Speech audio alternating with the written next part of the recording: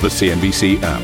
Global market news in one place. Customizable sections and personalized alerts. Stocks tracking, interactive charts and market insights all in your hands. Stay connected. Stay informed. Download the CNBC app today. A very warm welcome to this Friday edition of Squawk Box. You've got Karen Cho, you've got Jeff Cutmore, you've got myself, Steve Sedgwick, and you've also got some headlines. Major US indices closing just about in the green after a volatile session, with early futures pointing to a higher open for Friday's session, but stocks staying on track to log a fourth week of losses.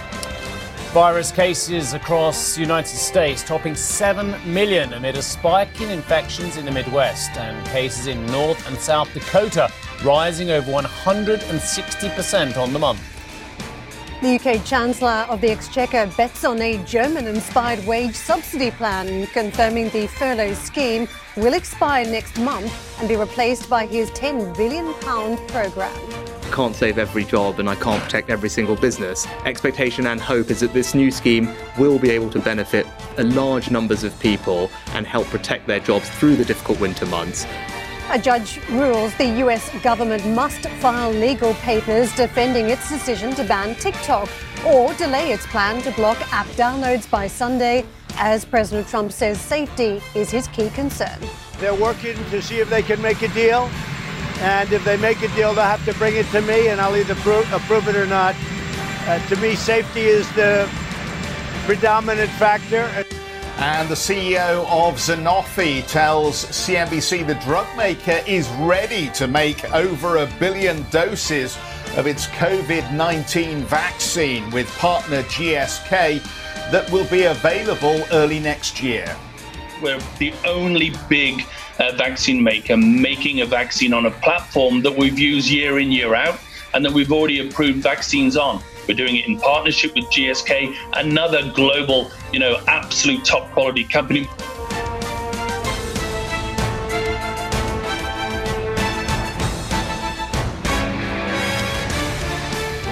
The number of coronavirus cases in the United States has surpassed 7 million, following an uptick in infections in several states this month.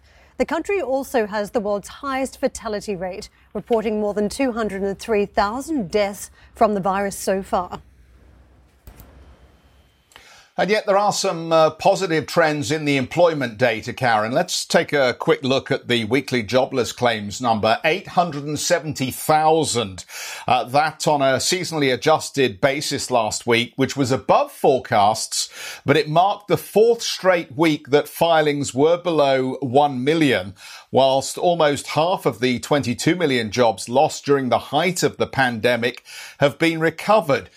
The home sales data was remarkable. We saw new home sales rise to a near 14-year high in August, increasing 4.8%.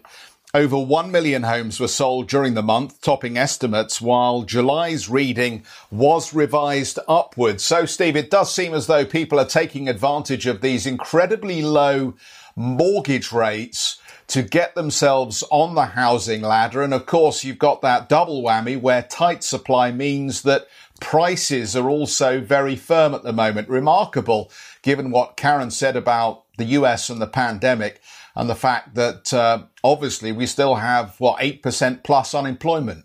I keep reading that people are concerned about what happens next with bank lending and the credit markets and the freezing up of that. But at the moment, very little sign of that at the moment. I would differ slightly from you about those jobless figures. I know the housing numbers are unarguably strong, but I don't think that stagnating at just below 1 million extra jobless claims, 870,000, I think they're appallingly bad numbers, actually, I've got to say. But I know that others may disagree. Let's have a look at the market data as well. This is what the US markets ended up doing. A very stately, easy, calm session. No, not really. Let's have a look at the Dow actual session. Those were the closes. But again, extreme volatility, big rally up to, what are we talking? Well, actually, that's the last 5 days, isn't it? I don't think that's the Dow session, is it? I'm pretty sure that's the last 5 days, isn't it? Oh, that's the session, is it? Okay, so why the numbers at the bottom look very strange? That's the time they're telling me. Okay, so we started the session at, anyway, the 15, 16, 17, 8.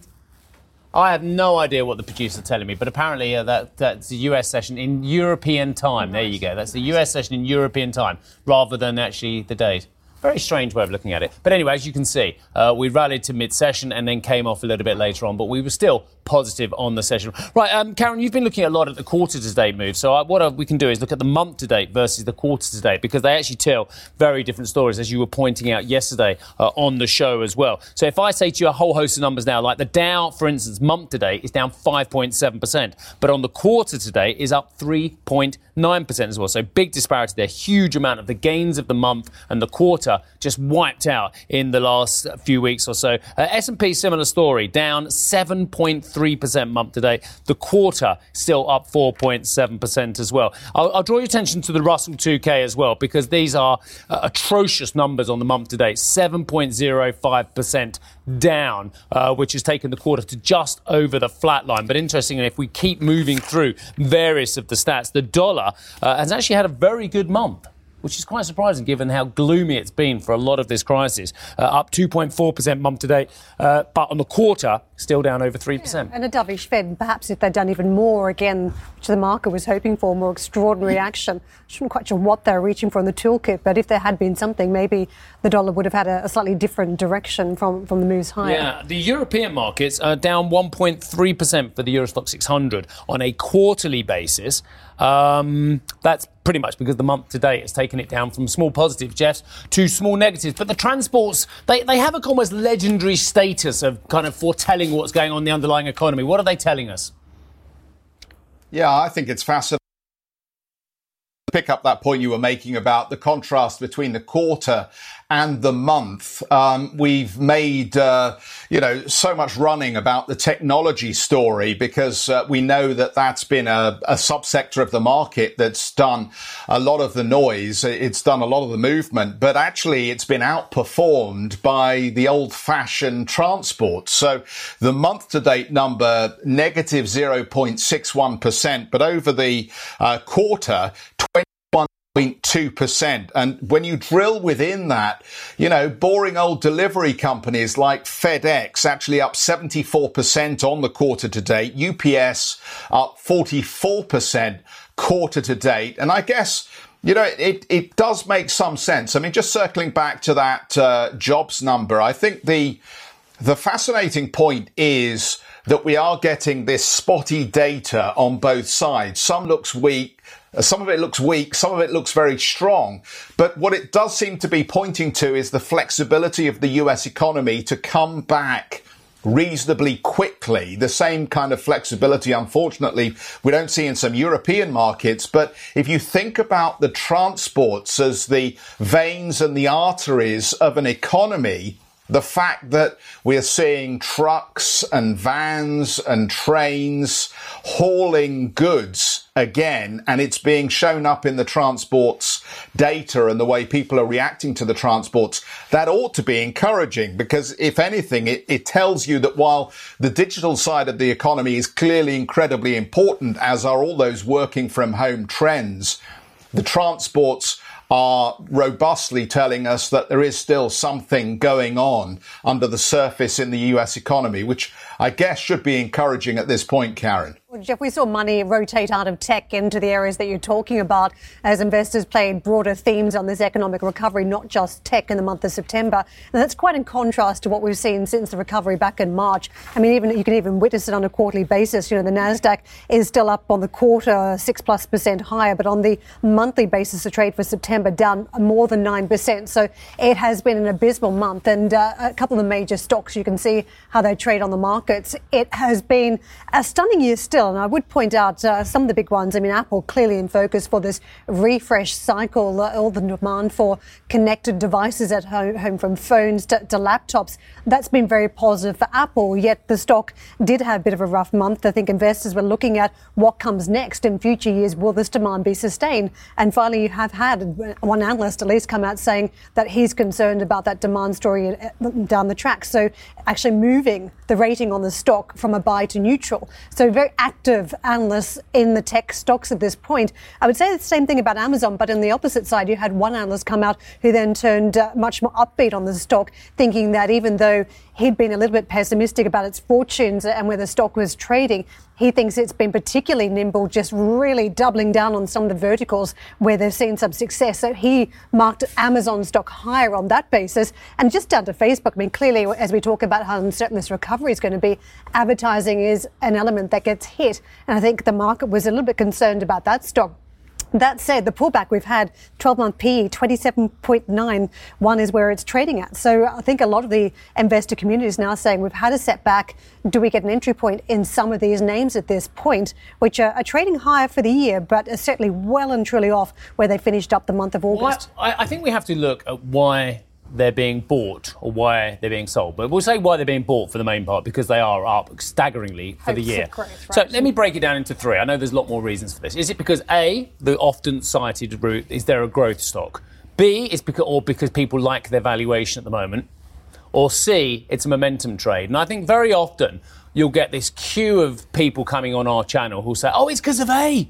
It's because of the value, because we think that they are a growth stock. We don't particularly like the valuation at the moment, but we know it can grow into it. But actually, what they really mean is a momentum stock, isn't it? Well, I think all different names tick different boxes at different points. I mean, Apple, over the years, it was discussed as being fairly undervalued for what they deliver. I don't think we can say the same thing anymore. I was just pointing out on Facebook, I mean, when have we been discussing that looks like it's decent value? It's come back to the point where analysts are saying, well, maybe there is some value there. I take your point of momentum, because we certainly saw momentum in all of these names from about March through till August. I'm told the momentum hedge funds are absolutely having a horrendous time of it at the moment, according to some of the latest data. Jeff?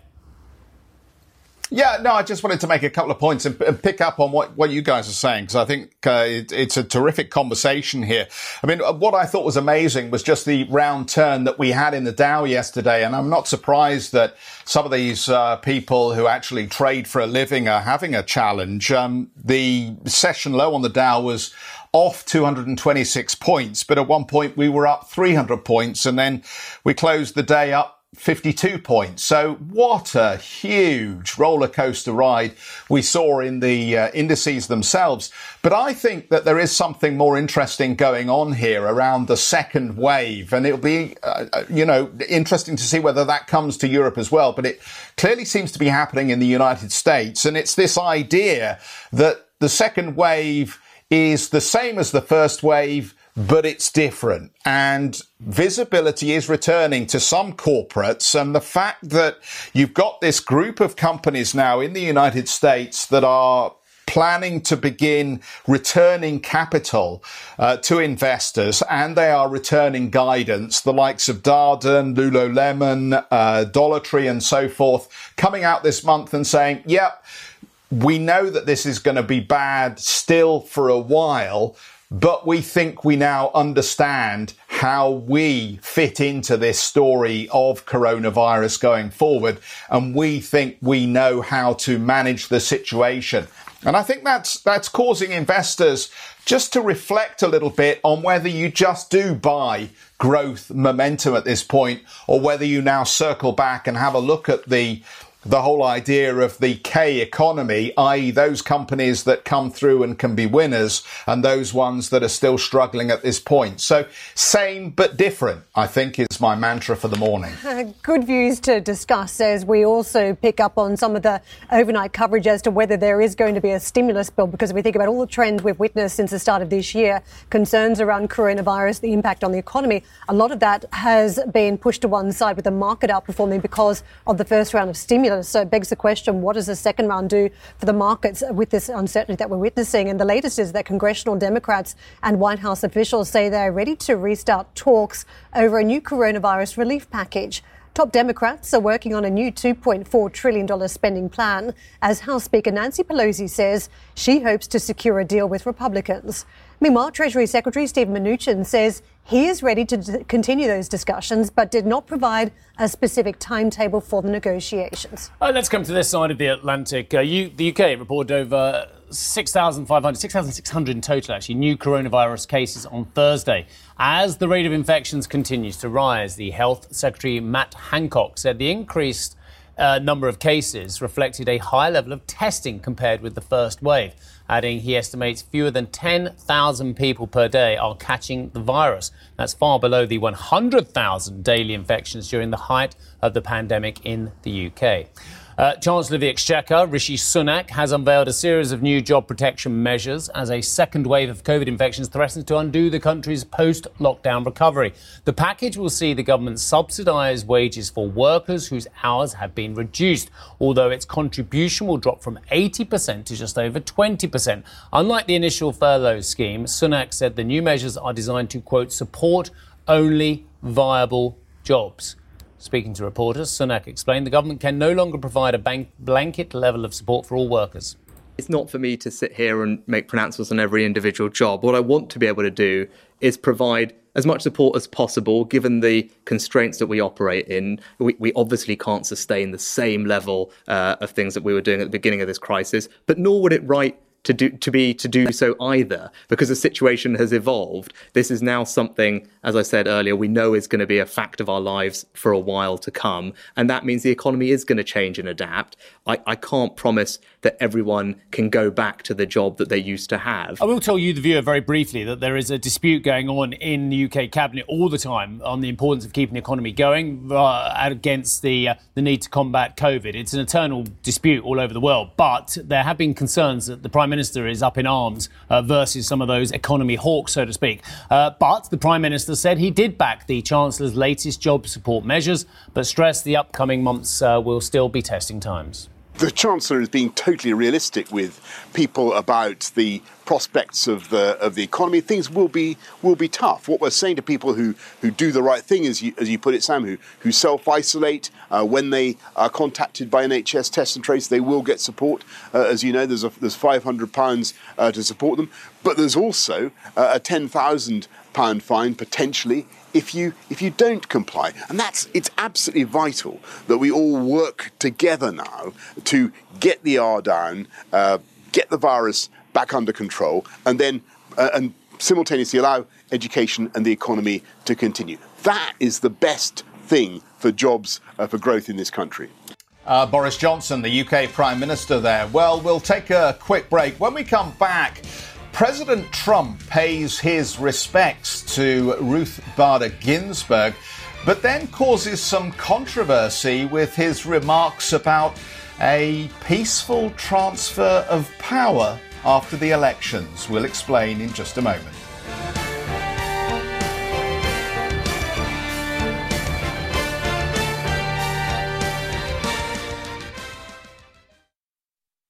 Listen to CNBC's Beyond the Valley, the podcast that explores the biggest tech news from across the globe. Join me, Arjun Karpal. And me, Tom Chitty, every week as we bring you insights into the top stories, unpack the latest trends, and find out where the industry is headed. Now available on Spotify, Apple Music, and Google Podcasts.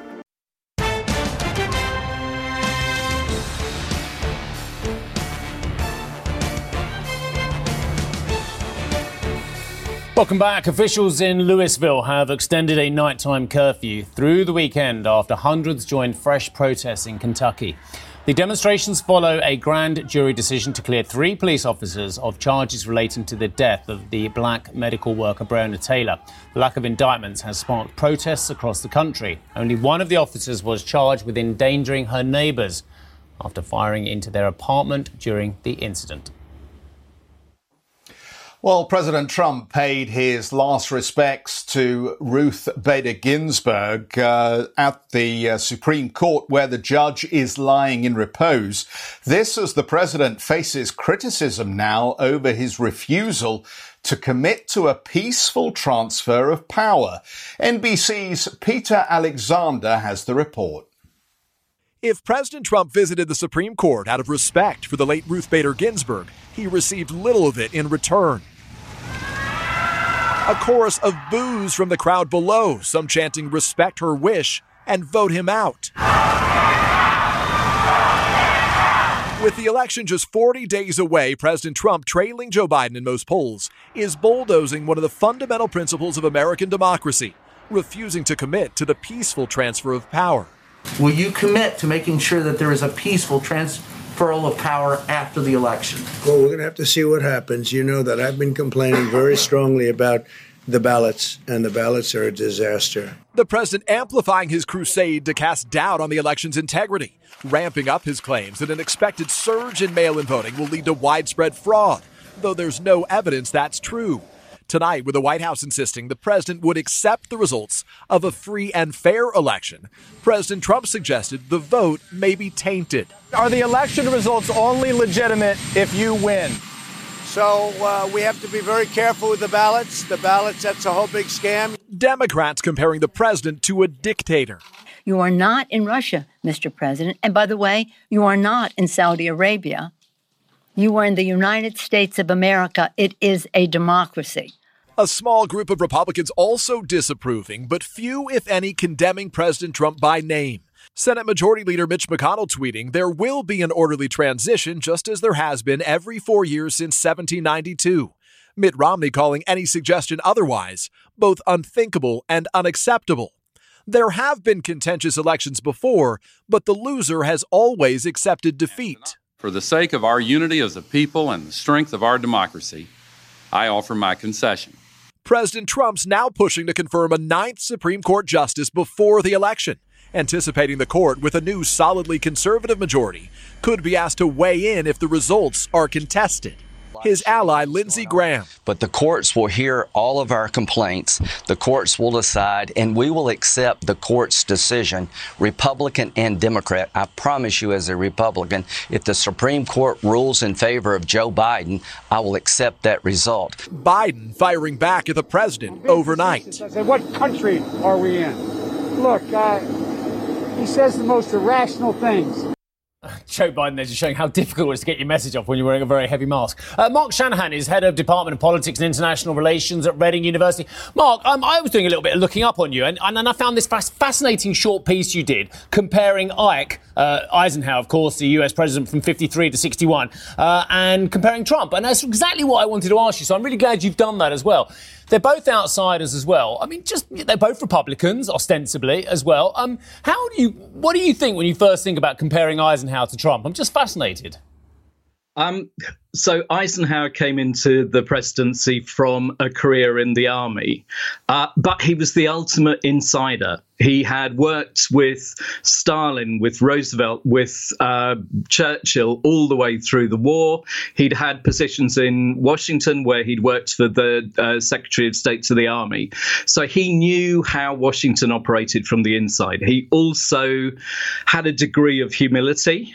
He was quite strong in the way that he operated, but he didn't always believe that he knew how everything should be done, and he had plenty of helping hands around him to make it happen. He was rather like Trump in some ways, in that he thought ultimately he was the best man for the job, in his case in the 50s, for waging peace. Trump, the disruptor coming from the outside, thought that he could drain the swamp and do all of those things and deliver a different kind of politics for America. The biggest difference, Eisenhower was working for the country. Trump, as we've seen for the last 4 years, is primarily working for brand Trump and sees the world through the lens of what effect it has on him personally. Mark? Okay, and that's fascinating. I could talk to you all day about that, but I think I've got to move on from the 50s to the 2020 election as well. So, Mr. Trump, I mean, you've said Trump works for himself as well. There are a lot of US businessmen and a large amount of Americans still, over 40%, who actually believe he's doing the right thing in many ways as well. You're saying that they're misguided and actually Mr. Trump is working for himself rather than actually trying to create wealth for Americans and hence, I presume, get a trickle down from thereafter. Trump is all about power. He will do what he sees will bring him the power for the longest period. Now, actually, he's delivered a very, very ordinary Republican presidency. He's cut taxes, he's cut regulation, all of these things that play very, very well with business. He's worked to his base primarily by getting conservative justices on the benches at all levels of federal court up to the Supreme Court.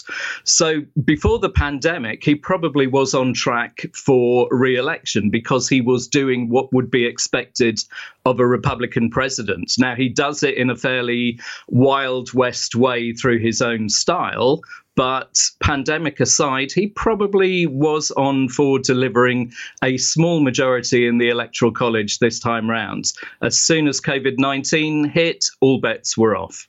Mark, I just want to debate the threat of not having a smooth handover of power. The market was concerned earlier in the week, and you certainly saw that shiver up and down everyone's spine if there is going to be some sort of a fight in the courts over who takes office. That just creates enormous uncertainty. And top Republicans, though, pushing back against this notion. So I wonder whether this is Trump angling for something before that we get to that point, which is effectively he wants lower turnout, fewer ballots mailed in at this point, because it would help him get re-elected. Is that how we perceive it, not actually a genuine threat that there would be a fight over the smooth transfer of power? I think Trump thrives on chaos, and anything he can do in the next 40 days to disrupt the smooth running of this election process, to challenge the norms and challenge the expectations, play in his favor.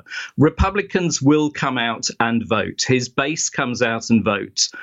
Biden wins if he can get a high electoral turnout, and those people in the swing states, the purple voters who are not committed either to the Republicans or the Democrats, come out and vote. Now, Trump sees only two answers to this election. Either he wins or that the election is stolen from him. That is the Trump narrative. So actually what Biden needs is a fairly big win that Trump has nowhere to go, that he cannot push back on and challenge its legitimacy. And legitimacy is the big message that he will be getting out, and saying that mail-in votes are not good for the system, despite the fact he's registered for one himself, is a way of sowing doubt. And that is what he is looking to do. If he then loses, he's got an excuse. He can blame everybody else, and he can say the election was stolen from him.